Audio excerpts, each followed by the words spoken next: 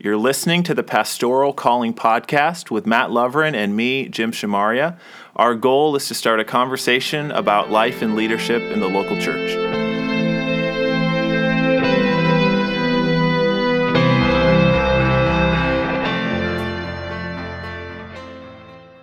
Welcome back to the Pastoral Calling Podcast. I'm Jim. And I'm Matt. And we are back. We're coming at you fast and furious. We're really excited to be joined today by Bryan Walker. Yeah.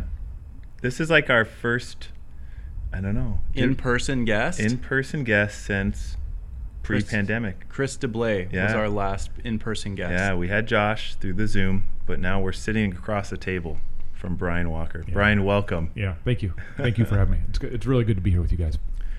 Bryan, why don't you tell everyone what your new role is with the Grace Gospel Fellowship, because I'm pretty sure I'll get it wrong. All right. I am the president of Grace Gospel Fellowship, and Matt Amundsen and I work together. Matt is the vice president, and we serve our churches around the country. How long have you been doing that? I came into this role in mid-2021, so coming into my first full year. Mm-hmm. Wow. Yeah, right. That's crazy. Right. That's almost been that long. Went quick. Yeah. And you come into that role with some unique experience, not necessarily full-time pastoral ministry experience, which has been the case for previous presidents of the Grace Gospel Fellowship. So tell us a little bit about your background and how you got to the role. So my background was originally in the for-profit world, leading and managing in for-profit organizations. And in the early 2000s, I owned a chain of restaurants with my family, and we sold that, and really knew at that time that nonprofit was an area that I had a heart for, and faith-based nonprofit in particular. I just saw the need to be able to transfer the skills I learned in education and my job, my past jobs, into the nonprofit faith-based world. And so I was able to come into Grace Bible College at the time. And President Kemper and I started at about the same time. And I was his vice president of advancement and marketing in the early 2000s. And shout out to the early 2000s. Yeah, Grace Bible College. We were here at that time. I started right about that time. You did. You did. Both of you guys were here. Yeah. I met the Loverin family and Jimmy Shamari at the time. The traveling steak fry RV. Yes, that was good. Traveled around the country. Yeah, that was great. How would you define a steak fry? Because that's a word that I was not familiar with until I moved to the Midwest. I don't usually associate steaks and frying. Yeah, that was interesting. I didn't realize we were in such a massive culture gap between West Michigan and the rest of the world. So steak fry to us was cooking a steak on a grill. That was not a grill fest, but a steak fry. Right. And as soon as we got out of Michigan, I realized I was way off. It's a vat of oil. A vat of oil is the key ingredient to a fry, right? What, fondue? Yeah. I think. Yeah. Yeah. Or you fry your whole turkey in a huge vat of oil. Yeah. If there's no oil, if there's no submersion in oil, it's not a fry. Is that not? I just can't validate that. Okay. I don't have that. I think that sounds right. I mean, that's what a frying pan is, right? Oh, are you being sarcastic? No, I'm serious. You have to have a little bit of oil in the frying pan. Yeah. Unless it's nonstick. but air fryer that throws your whole entire thing. Yeah, but that's that's some Gen Z stuff. We don't even want to get into that. You guys haven't done the air fryer? We have one, but we use it sparingly. Yeah. Out of just protest to the fry industry? It's part of our Instapot. Oh, yes. It's like an attachment to the Instapot. All right. So, anyways, the steak fries. Back to it. So the steak fry, we traveled around the country. Amy and myself, my wife, and our kids hopped in a motorhome and pulled a trailer and went from church to church, sharing. And Amy would sing, and I would talk about the college. And these would be GGF churches. Mm-hmm. Yeah, GGF churches, and got a chance to get to know the communities around those churches, which, without any kind of foreknowledge, really prepared me for this role because I've spoken in almost every church, got to know a lot of those pastors and a lot of the men who maybe are retired now or are at a different age stage than they were then. But it prepared me for the role of being able to travel around the country and speak in churches. Mm-hmm. And then after Grace, you got additional background in nonprofit work. Mm-hmm. Yeah, a lot of executive experience. Yeah, I got a master's degree in public administration and healthcare and nonprofit leadership, and through Western Michigan University, and went into a healthcare industry and led a healthcare organization for down in the southern part of the state of Michigan, and that gave me exposure not only to a larger nonprofit format, but also into the healthcare format and into working closer with the legislative and Lansing, Michigan groups, getting things passed through Michigan Medicare and Medicaid programming. So that gave me a broader perspective of leadership, probably more than industry, but leadership. When you are at the executive role, how that changes a bit. I think it's safe to say that Bryan is the most successful guest we've ever had on our podcast. Hey. It really depends on how you define success, right? Yes.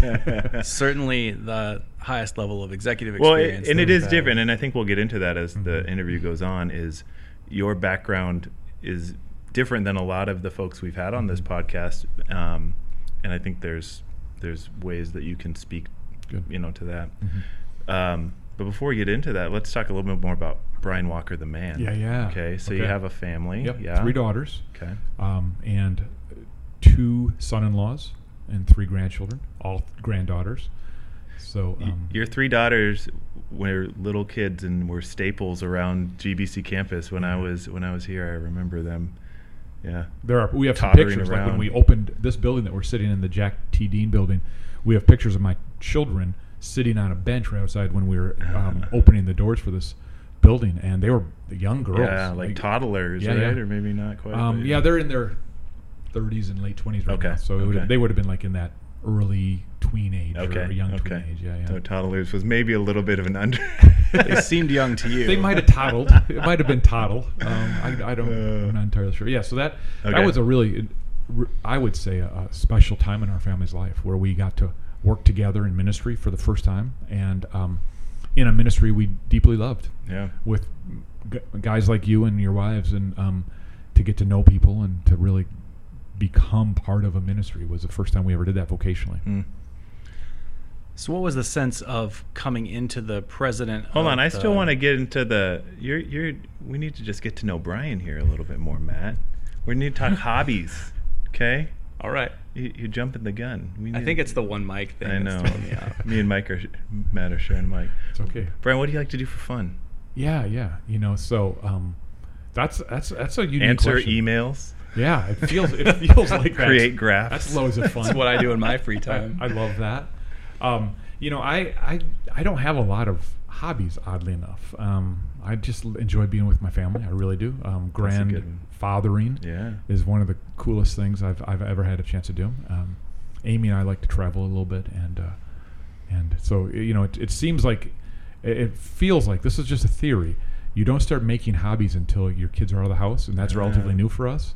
Otherwise, you're a dad, and that's it. And that's an interesting insight, because most of the hobbies that I have, we didn't have Isla till we had been married for like 5 years or so. So like we had that pre-kid time to like do that sort of thing, and now it's hard to build a hobby when you have a house of kids. Because rightly you're dedicating yourself to that. So I'm just trying to figure out hobbies right now, and we could do a user or a listener poll to like find a hobby for Bryan. Yeah.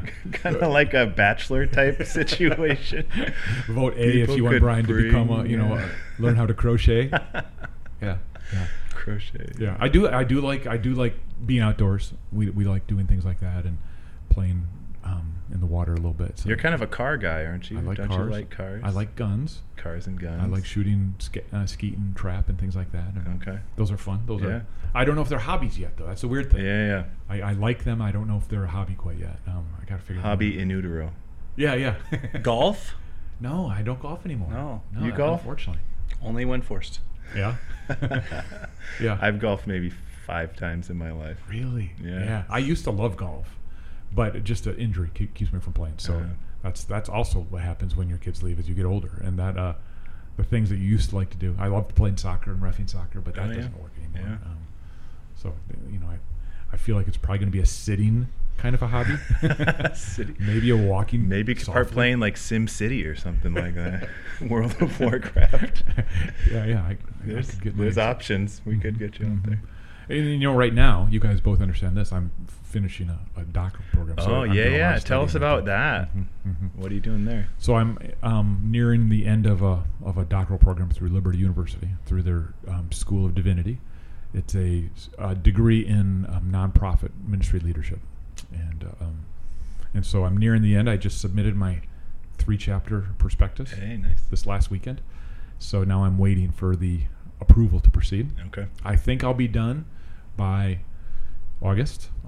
Feels I feel like that end line keeps moving, but I think it's probably just because I was hoping it would be earlier. And I think August is my end right now. So that would be nice. So that seems to be a hobby right now. Yes. Studying and writing. That takes up a lot of the spare time for sure. It does. And I really appreciate these PhD programs that are very tracked. And once you finish chapters 1, 2, and 3, they're finished. And then you move on and you complete the project at that point. And it's not this endless drawn out cycle of writing and revising and writing and revising, which is kind of what I went through, which is an extended dissertation process. This is a nice program. I really actually sought one out with this. I knew I needed to have a guided process, just knowing me and not my interest to keep things moving. Having it guided allows me to stay on track. So I'll have just finished my last course, and then the last thing I have to do is do my research and writing, and then defense, which is feeling close. Go, Bryan. Yeah. You can do it. Okay, I'm satisfied, Matt. You can carry on. I have passed with the the test. interview. Yeah. Yes. You are known. As long as Jim is satisfied, we'll continue. So tell us how you came into the president of the Grace Gospel Fellowship role and what drew you to that. Because I think for someone who's been in the corporate world, nonprofit leadership, executive leadership, that doesn't really look like a career advancing move, from the outside business world perspective. Or maybe it is. How did you interpret like the desire to make that change, and then what you brought to the role and why that was a yes for you? So between now and then, I was a superintendent of a Christian school in West Michigan, and learned some really good skills in small nonprofit leadership, because my paradigm was relatively large nonprofit, and when you're in a small nonprofit ministry, you are learning new skills that aren't easily scalable when you're in a big organization, and so nearing the end of that, I had been in that organization to help them move that organization around. It was in a space of just having troubles early in, and so that was one of the reasons they brought me in, was to come in and bring change and growth opportunity. And we brought on board my successor to allow me to begin phasing out of that role. And Amy and I were just really talking and praying about it, about what does that look like? Is what I would hope to be the final season of my career in leadership. What would that look like? And so we started talking about what were meaningful things that I have a deep passion for. And I really did. I had no passion to go into a large organization, although there were clearly opportunities in leadership to go into a large organization. And I began really praying over what would be an organization that could have a meaningful and I would say something I would be really passionate about. And I've been involved with the Grace Gospel Fellowship my whole entire life, and have been able to be part of it in one way or another, either as at a church or a board member or through the university. And I've been following that, and I saw the opportunity to be part of something that would be able to use my gifts, I felt. And from there, as I look at all the things that if I was on the hiring committee of the GGF to hire a president, I would probably look for the things that I have been able to do: travel around the country, meet all the pastors, speak in their churches, love the organization, come at it with a competency of leadership from nonprofit, from a little different angle than it's been led by before. And so I saw the opportunity to come and do something meaningful with people who I really deeply care for, and that was a weird nuance in this step in my career, because besides the college back in 2001 when I came and worked here, I had never worked with an organization that I knew anybody, so I could make formative change, and without hurting anyone's feelings, or caring as much. Maybe so. Yeah. And really interestingly, so that is certainly different, but also not being necessarily committed to seeing my change take effect, other than the first stages of the change management process. And when I began to pray about the opportunity within the Grace Gospel Fellowship to help lead this ministry, I was also committed to being able to see our changes take effect. And there's something interestingly lonely about being a change manager, is you never really build relationships. You come into an organization, you institute the change required, and then you leave. And so everyone else is going out for lunch together, and they're building these long-term friendships together. You're Toby. I'm the Toby in the back room. Nobody likes, and you build that into your role. And so when I was thinking and praying about this a year ago or more ago, I said I want to move into a ministry that I can actually build meaningful relationships, something that I can see happen, and that I can build relationships with the folks who I'm working with, more than just their change manager. And so that's I suppose a short space. That sounds great, and it also sounds intimidating from being able to move from that change management role in a nonprofit where you can make the decisions and it affects people and you're not invested, to now you want to come in and lead an organization and have those close relationships with people. Like, it feels, just as you describe it, it felt more high risk because I want to make this change, I want to benefit, I want to do something meaningful and significant, and I know this people. Like, that's sticking your neck out. Yeah, I think maybe at the risk of making a complex situation simple, as we navigate through our careers, there's one of two different tracks we can have in our career. One is to come in and stay, and you're just there, like you're part of the fabric, and you become part of that fabric, whatever layer of leadership or role you're in that organization. And the other is change. You're moving from organization to organization. And for some pastors, they might move from a church to a church, or for leaders, they might go from a role to a role, or organization to organization. But I think with both of those examples, and this is maybe not scientific, but we aggregate our gifts. If you stay in one place and you stay there, you get better, I hope. I think somebody would hope that as you're staying in one place, you're not just there, you're getting better at your trade craft, getting better at why you do what you do, and maybe even more missional. Your mission becomes sharper, maybe. Those of us who have made changes in the organizations we've served with, also stands true. You aggregate, you get more skilled, you aggregate your education, and so every time you go someplace, you bring a better version of you to that organization, and so there is a bit of a risk to that. I've been a CEO for so long in different organizations. There's a tendency to say you have job security, but I would reverse that and say the first person to lose their job in a problem is a CEO. There's no job security as a CEO. So when you get this rhythm of being the CEO of an organization, you live in a space of risk, and you live in a space of commitment to self-improvement, so that you can mitigate some of that risk and be better at your trade craft.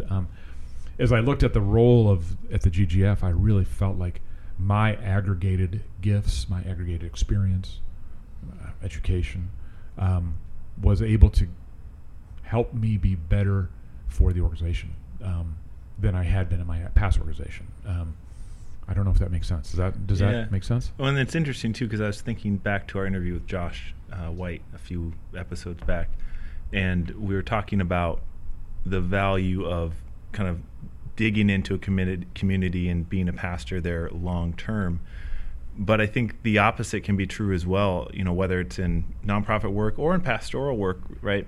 It's not one model where the only faithful way to pastor is to be at a church for 35 years or whatever.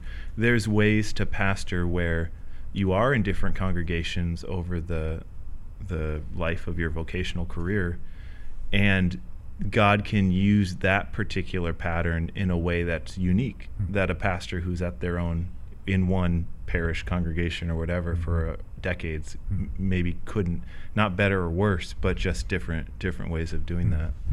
And it also seems like, as you describe your trajectory throughout the course of your career, that there is a sense of vocational calling. There's a sense of almost a gravitational pull toward this organization as opposed to some other organization, with all of those connections and all of the history that you had and the investment. And then, would you frame that in terms of a calling? Yeah. Like, this is what God wants me to do at this time in my life? Yeah, it's interesting. I actually remember at one point in my life, I rededicated myself to Jesus when I was in my late 20s, and really began to intentionally seek out what God wanted me to do with my life. Compared to me seeking for me, I was really seeking what God wanted me to do. And that was unclear. When you do that late in your life, in your late 20s, you've already set some pathways for yourself. And you reload when you are deeply committed to what Jesus wants you to do. And so I remember I owned a chain of restaurants at the time, and I was traveling, and we were in a family crisis, and I was kind of stuck in a ice storm, waiting to get to the. This is not a metaphor. This is not a metaphor. Okay, you were literally in an ice storm. I was in an ice storm. Okay, good. Stuck in an ice storm in southern Wisconsin, and I just remember a very specific call to go into nonprofit leadership. I got to I ended up meeting my wife on the other side of that ice storm later that night, and I said, "We're selling our restaurants. We're going into ministry." And she kind of, it shook her a little bit, because we knew what that meant, but she was all about that, and we began that path. And so I was going to go into a doctoral program at Columbia International University in the Carolinas, North Carolina maybe, and I was in that. I was actually looking at their program, and it was a combined master's doctoral program for nonprofit leadership, and I was going to go into that, and I got a phone call from Grace Bible College at the time to say, "Hey, would you be interested in coming and helping us lead some of the things that we're going through right now with President Kemper?" And I said, "Well, I'm going to go get my doctoral program complete, and we're going to pursue this, but thank you." And we were at a hotel that night over somewhere near Savannah, I think, maybe, and Amy said, "Does it make sense for you to go spend the money you're going to spend to go get a capacity to work in a nonprofit, or could you just drive home today and work as a nonprofit, not spend the money on a degree?" And that was a simple version of it all. But yeah, that I felt a call, and Amy and I both answered that call, and we weren't clear what that meant. But as I think maybe in this effort to refine my own gifts and skills, that call has become more refined also. And I even as a superintendent of a Christian school, I began to see, what is this all about, and how is this going to help in my next area of ministry? And so I definitely believe it's a call. I sincerely do. I want to talk maybe about one thing you brought up, and it's a unique thing that nonprofit leaders, I would say, should have, and that sounds maybe more authoritative. Maybe it's a mindset, maybe. Highly encouraged. Mask mandate kind of language. We know how to use that. Strongly recommend. Suggest. Yeah, exactly. This idea of what is the ultimate goal for a nonprofit leader. Now, I can't relate this necessarily to church leadership quite yet in my mind, but this idea that we should, nonprofit leaders' role is to prepare the organization for the next leader. And I find more and more, and I think we can see it more and more, where a nonprofit leader grips it too tightly.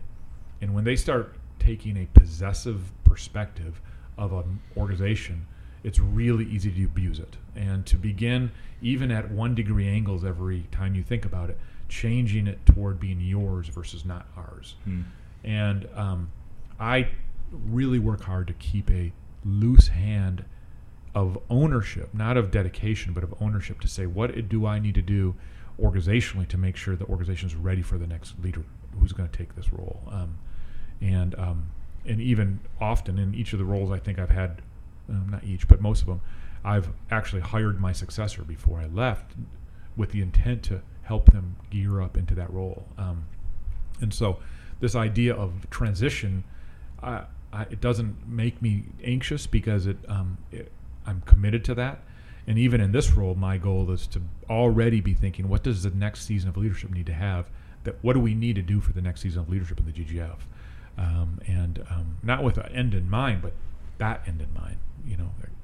Hopefully that's a long time. Yeah, and that's good. That over the last, 3 or 4 months, I've been having conversations with people kind of in that same venue, and I'm seeing, whether it's through observation or just thinking through things, that can be one of the dangers of embedded ministry, of being there for a long time, is it seems like it becomes difficult to kind of make that transition when the time comes, because so much of, in the pastoral work, so much of my identity and the identity of Celebration Bible Church are kind of weaving itself together by nature. And so, yeah, I think maybe that's a future podcast, preparing for what's next. But I think those are good thoughts for us to be all thinking about, is what is that kind of telos end goal. So tell us a little bit about what you bring into the executive leadership role. You've got some projects I know that you're working on, and exciting things for the Grace Gospel Fellowship. You want to break that down for us? So one of the things I've observed about the organization over the last 20 to 30 years is the ability to work within the marketplace of the Grace Gospel Fellowship, if you want to call it that. Just that free space to work within, that no one else really can and should really have that free space. And clearly there are organizations out beyond the GGF that do good consultancy work, whether it's fundraising or pastoral ministry or board engagement. And there's a lot of consultants out there, but I would say that the GGF has a reserved space that the churches have provided, and by choice, because we're not a denomination, we're a fellowship of churches. And I've always been, I think, impressed by how the churches say we desire for a relationship. So an organization like the GGF lives within that construct, and so one of the things we did I would say with our national council and some of the planning process was, given that construct, what are the things we should be doing better right now, especially as we come into a season of difficult church ministry, quite honestly, that it's going to be challenging, and we see now and in the future if the things we see are accurate. And so what do we as an organization owe it to our fellowship of churches? Oh, it might be tough, but for lack of a better sense, what can we or should we be providing for our churches and our pastors that only we can, or maybe only we should be providing? So we've been looking at that, and one of the to try to put easier handlebars on that idea, we're using a 3-statement, I suppose, driver, which we're calling healthy pastors, healthy boards, healthy churches. And we're pastors here. We know about the 3 points, right? And that's our bread and butter. That is. Yeah. We're in it. They all start with healthy, so you can remember it. It easy to handlebar up. Yeah. and really, I think for those of us who have heard the definition of what is the GGF, maybe organizationally, it's always been hard to describe. Well, we are a non-denominational, unaffiliated partnership, right. And that doesn't help when we have a hard time with that description. And so one of the things we try to do is make it easier to describe what it is. And so we have been able to define I would say the key things, we're calling them key competencies, but just the things, the deliverables that we should be providing for our pastors and our boards and our churches. So those are some things that we're working on. I don't know if you want to go into detail with that. Healthy pastors, healthy boards. Healthy boards, churches. healthy boards, healthy churches, yeah. Yeah, and Jim and I have both seen some of the breakdown of that, and it's fairly complex. I mean, there are a lot of layers. There's a lot of detail in those plans. And I think of you as what you've described as coming in and kind of managing change. There's some vision casting that's part of the role, but then there's also that facilitating and equipping aspect. And one of the things that we're really interested in to hear from you, since we both work, Jim works with a board, I'm the president of my board. In fact, you're coming to meet tonight with our board tonight. And he met with our board yesterday. Yeah. It's not an accident. It's not an accident. Good job provincial. executing your vision, Brian. Is that right? You're doing it. I'm halfway there. I still have to meet with you tonight. That's so. right. Checking them off the list. Yeah. But tell us about your vision for what church boards need to look like. Because I think a lot of times we, as people working in church boards, we don't know what we're supposed to be doing. We kind of know what we've always done or how it's been done in the past. But it can be very difficult to get momentum in a positive direction in terms of church leadership, knowing how to be a healthy church. Like that's the first point in the strategic plan, right? Is healthy. No, well, it's pastors. Healthy pastors. Come on, Matt. Then healthy boards. Yeah. Then healthy churches. There it is. See. What do we need as boards? Well, as I have had the blessing and privilege to serve on boards, I've always said I get to, I don't got to, and I think there is this sense of another board meeting, and I really there is that sense. There is a sense, but yet it's President Kemper calls it a sacred trust, and we as leaders in ministries have this call, I believe, even in a lay ministry or volunteer ministry.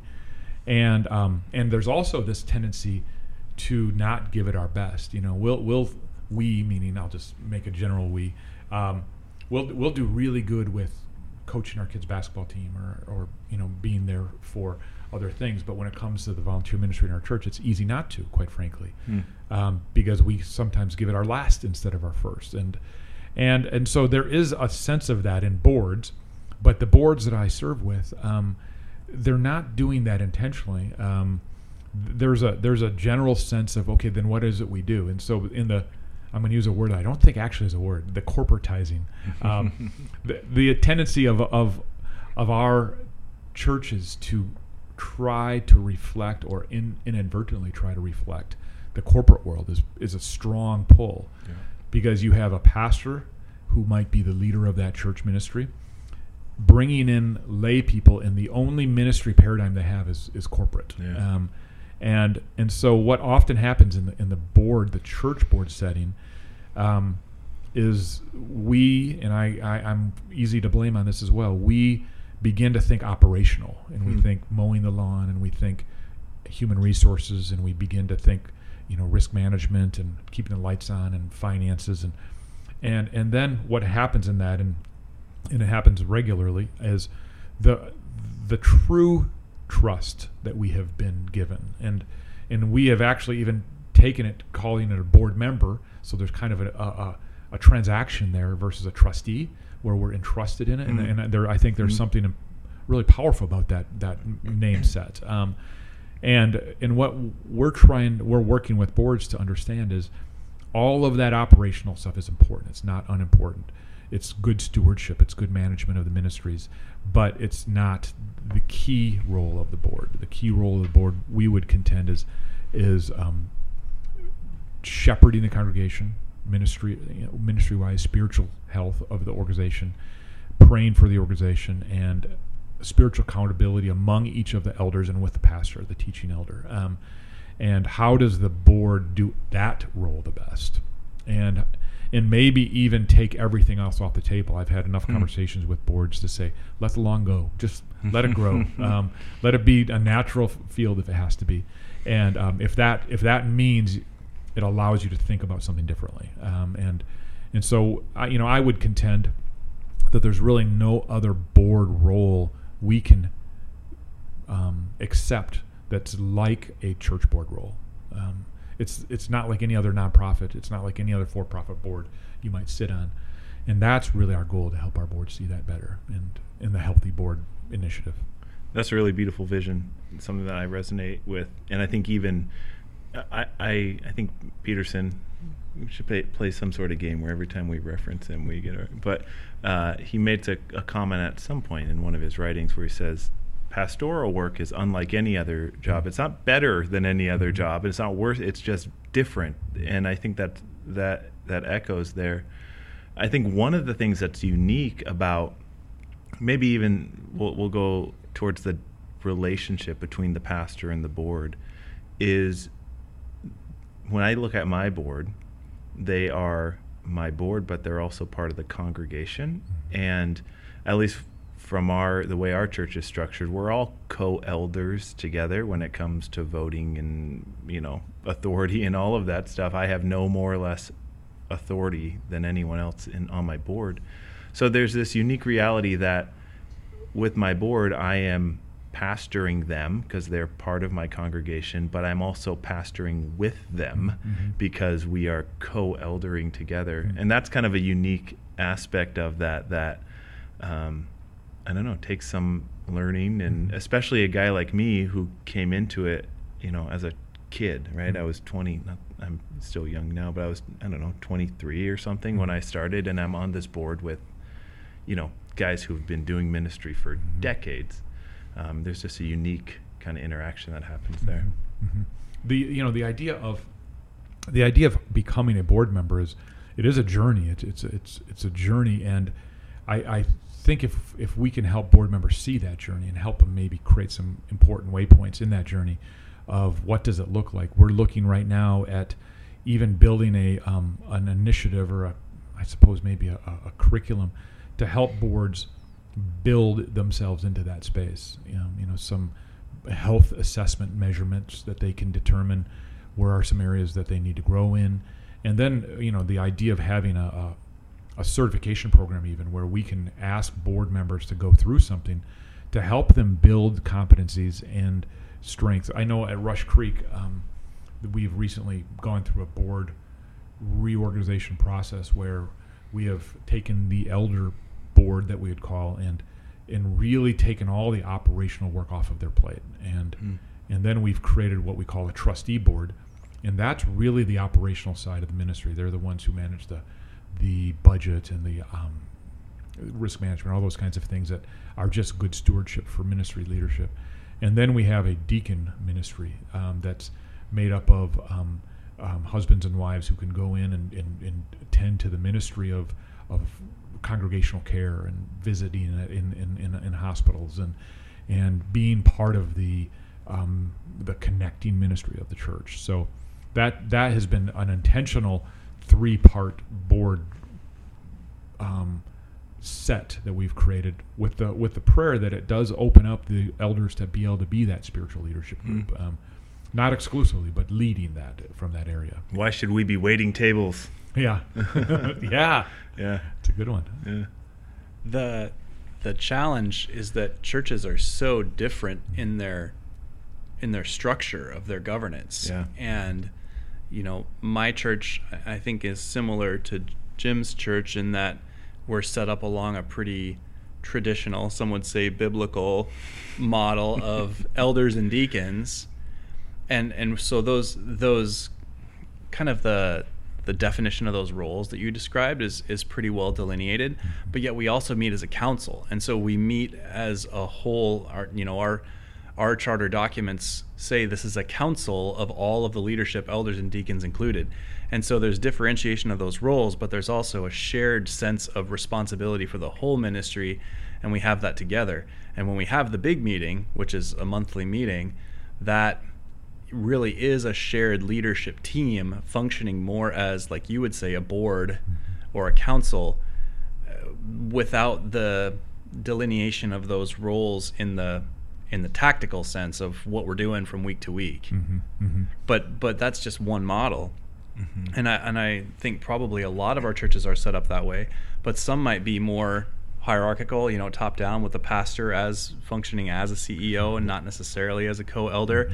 Or they might have that set up in their founding documents, but operationally they have a kind of a president CEO view of their pastor, and the pastor ends up having maybe more responsibility or authority than is healthy.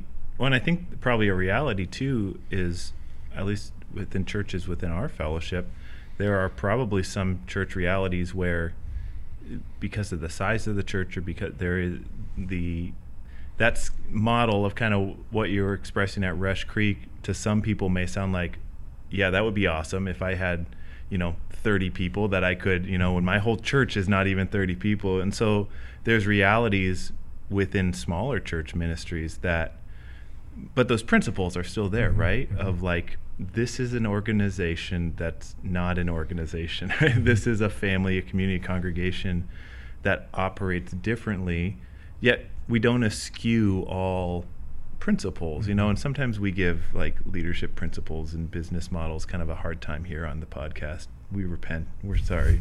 Not really. I'm still doing it though. I'm still doing it. I'm unoffended. But if we're honest with ourselves, if I'm honest with myself, there's stuff that we can learn from that without buying hook, line, and sinker into this is how you get a healthy church, is you make yourself look like Amazon.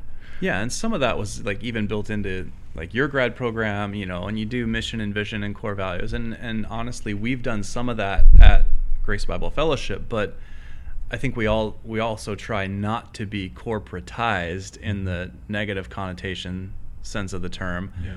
We do have some vision, and that helps drive us toward action and keeps us all on the same page with regard to decision making and resource allocation and even the spiritual direction of the ministry. I wanted to ask you, Bryan, when you talk about that differentiation of roles, let's say, between eldering and deaconing, shouldn't those who have spiritual leadership in the congregation like have some say in the direction of the funds, right? Because deacons or trustees are over here trusteeing and managing the books, and the elders are over here doing spiritual leadership things. But if they don't talk to each other, then it could be really easy to work cross purposes or to not communicate where gaps open up, that type of thing. Yeah, that is a risk, and it's a relatively new paradigm for our church to be working on. But one of the things we realize is that operational conversations were taking up a significant part of our time together each month. When I say significant, it's 90+%, and without doing the actual time study. And in fact, sometimes we would get done, and all we did maybe in the area of spiritual work, spiritual growth would have been the devotion we did at the end and the prayer time we did at the back end. Because after 2.5 hours in the evening, we're all tired, and you just kind of push through. And that becomes the last thing. Yes. And I think maybe using the euphemism of the frog in the boiling pot, I don't think that's ever the goal. But what happens, it seems, and I would imagine there are studies on this, the metrics of the church begin to grow and to reflect that milieu, that ethos. So it becomes, if operations are driving your board's time, it would only stand to reason that the metrics and the rubric of your ministry begins to reflect that. So people, how many seats are being filled every Sunday, and while church growth isn't a negative thing, it's not the driver of the thing, I believe. But it's really easy to get there. It's really easy to say that it's so much more measurable. Yeah. And that's a business model. And as ministries begin to grab the good of the business model world, like you're talking, Matt, it's easy to grab the stuff that's exclusively business model world. And some stuff scales, no doubt. Some stuff scales. There's a zero waste, Six Sigma kind of a sense that businesses drive themselves out of, and that the Six Sigma was built around the automotive and the aerospace industry of zero waste. That's the Toyota thing, right? That's the Toyota thing. Yeah. And there's a lot of organizations that say, well, we can scale that into our organization, and it's a for-profit organization, and it doesn't scale because there is waste. There's built-in waste, such as the food industry and all these kinds of things. And so you begin to drive, and your quality goes down because you don't allow for the waste. And so then we go to the next level, and we say, well, let's take a Six Sigma approach to ministry, zero waste, and or whatever that might be. I'm just using that business idea, and that's a dangerous space to be in because it doesn't scale. That mindset doesn't scale. In other words, if we're doing things good, we're growing. If we're doing things poorly, we're not. And that's a really easy business model to use, and in fact probably should drive a lot of business modeling. It's not the same with churches. And boards have to be careful to protect their ministry from that mindset. Can you point to why that is? Why that doesn't scale, and why you could make the mistake of taking an approach like that, any of these business models, and you would fall into that trap, and the reasons why it doesn't work? Well, I think there's tension in this one kind of a concept that says, in ministry, it's one life. If we could do something and exhaust all of our resources to save one life, it would be worth it. And I get that. That's a noble idea. But then we have to use caution with not trying to be efficient, because if you could come and say one life is all it's worth, but what if it was 10 lives? What if you could become more efficient and effective in what you do and become more focused in your ministry? Kind of like a reverse Sodom and Gomorrah situation. Yeah. What if there were 10,000 righteous people? What if there are 10,000 righteous? Yeah, this idea of saying, well, let's not discard it all. Let's just find the right mix for the ministry to say, it is about one life, but it's also about 10 lives.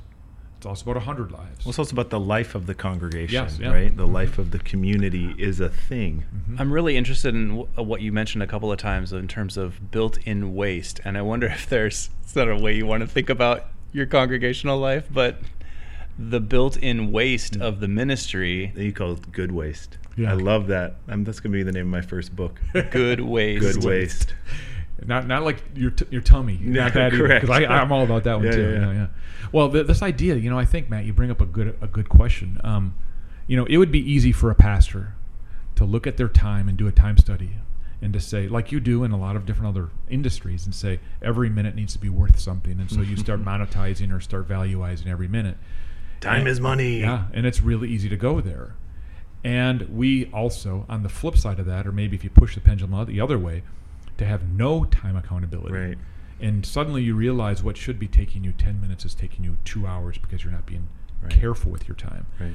And so when you look at a pastor in the back of the sanctuary after church visiting with their congregation, like Pastor Josh talked about in your last podcast, how do you time study that? Yeah. Is that good waste? Could Josh be making better use of his time from a time study program than spending 2 hours of his 50 or 60 hours a week ministry just talking with people in the back of the sanctuary? But we would say, I think we would agree, that the three of us, that's a beautiful use of time. Yeah.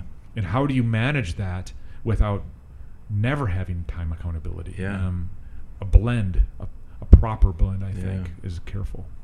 Yeah, and one of the things that I try to think of in my role as a pastor is sometimes to be kind of the stick in the spoke of, because like you mentioned earlier, our whole context that our congregation lives in is, for the most part, corporate world, and that's just the liturgies that have shaped our hearts and how we move. And sometimes I think the most effective thing that as a pastor I can do is to slow that down and to just kind of regularly, consistently, constantly kind of pull people back to, we're here on Sunday morning and we may not accomplish anything, but we're opening scripture together and we're worshiping together and we're fellowshipping together and we're doing these things over and over and over and over. Kind of that reformation, the like I said, the stick in the spoke to try to slow things down, and maybe to some degree, like we were talking earlier about the pastor pastoring the board, maybe that's a good framework for us to think of as well, but also for the board as a whole. Hopefully we'll get to the point where as a group we can be doing that with our congregation, is being that kind of call back to what is essential to the life of the Spirit and the life of the congregation. When I think of the Apostle Paul talking about wolves, and using that analogy of protecting and that shepherding, that kind of that motif that moves through Scripture in different ways, and near the end of Paul's writings, talking about wolves. Yeah. And I think, what does that mean? What's he referencing in that space? And what does that really look like in regard to church ministry? How do we really protect our congregations from that kind of a hazard, that kind of a risk? And a wolf is not a kind creature to a sheep, if we play that analogy out or that motif out much. It might even be a big bad creature that blows things down. It seems they're pretty good at that. Huffs and puffs. And this idea of how do we do that? And it doesn't come by keeping our lawns mowed. And I know that's a simple answer to that. And as I have a chance to speak with more church boards, and we have a very easy base conversation, which is, how are you spending your time in a board meeting? That's a really easy conversation to have without having any kind of indictment, but to say, I think you might need to look at that first. Look, let's just reconfigure your board meeting around a little bit. And and that's one of the things when we talk about a board certification program is, how do we help a board chairperson become better at just even facilitating that? Because often, I think you bring up a good point about having a limited resource of leaders who can serve on a board in a smaller church. And it's not uncommon to have somebody who just stays in perpetuity. They've been on that board for 15 years because nobody else has risen up to that space. And so they're going to bring that habits to that board ministry. And so how do we help that reality when there isn't a large pool of folks to deal with in that board? And how do we help them do their work better too? Because that's a tough space for that board chair. That it's not uncommon in some of our churches to have a very small group of people who are qualified to serve on a board. And so how do we help them there? And how do we help them not feel desperate or lonely in that space, just like maybe we're trying to help their pastor? Well, thanks so much, Bryan. One of the things we like to do as we wrap up one of these dynamic podcast conversations is ask our guests, what's the highlight of ministry for you? What do you love to do about it? And then what's one thing that's a grind for you that maybe it's not like discouraging or like a downer, but like this is hard work, like this is trench work in the ministry? As I think of the thing that really drives me and it gets me excited about the work we do is as I get older and a little bit more experience in the gifts God's giving me, is to actually see that gift help somebody. It's easy to consume that gift and to see how it's helping me, and the ability to be able to walk alongside a pastor and over the experience I've had maybe in ministry to help them understand the importance of looking at leadership from a multidimensional way and helping them grow and seeing a light come on in that space, simply because of the experience I've had and the ability I can have and whatever that looks like. And so I suppose you might call that mentoring. And mentoring is something that when it works, it's just a great deal of fun. And when it works within our context of our time frame, you never really know how God will use mentoring, but when you can see it work, it's really it makes that just a real joy.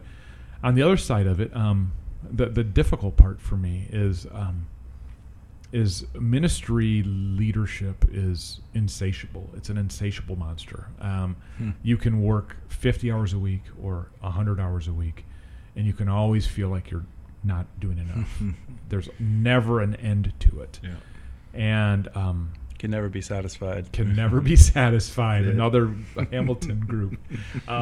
This idea of just not having the ability to sit back and be okay with it. There's always work to do, and I don't know if I've learned to quite juggle that one yet. I think of the people I want to talk with and the boards I want to help and the work ahead of us, and that seems to be something that weighs heavy on me. And I've never, at least in ministry, been able to say, I think I'm good. I think we can have a Saturday where I don't have to do work or think of work or think of somebody who needs work. And that's something hard for me. But I know that's not unique. But that's one of those things that is always driving the back of my mind, the work that still needs to get done. And I might be the only guy that's able to do it. In regard to my job. I don't think you're alone in that feeling around your particular calling to ministry and the work you've taken on. I think a lot of pastors feel that way. Yeah. It's something we are all working through and learning, and you got to find time to learn how to crochet. Yeah, that's the really crochet the goal. thing is Yeah. really It's gotta come drawing back me to you. drawing me close. You got to include that at the beginning, or it's not going to make it'll sense in make the end. sense. So speaking of crocheting and how-to books, we often like to end an interview by asking for a book recommendation. Do you have anything for our vast listener audience if they're looking for a book to read? You know, I think knowing the nature of the Pastoral Calling podcast and the nature of my role as I come alongside pastors as much as I'm able to, there's a book that's been written by a guy who's been just doing great work in church consulting for a long time across the country. The author's name is Will Mancini, and I talk about this book pretty frequently. It's called Future Church, and it was written in 2020, so it was written mid-COVID, and so it's got a very timely, relevant message about what it is that's taking place in the Western Church, in particular in the U.S., and really how the playbook is changing for our pastors. And I think it's a relevant book for anyone involved in church ministry leadership, not just for pastors. And it really talks about the tension that exists between having programs and having a life-changing ministry. And there is tension that exists in that space. And I think it's a book that I think Will Mancini handles it very well, handles that conversation really well. Great. Yeah. Future Church. We'll check it out. Yeah. It's worth it. Thanks so much for joining us today, Bryan. Yeah, it's been good. Thanks for having me. You've been listening to the Pastoral Calling Podcast with Jim Shamaria and me, Matt Lovren. Join us every 2 weeks as we start a new conversation about life and leadership in the local church. If you like us, make sure you follow us on SoundCloud or on iTunes, and also tell all your friends so they can join the conversation.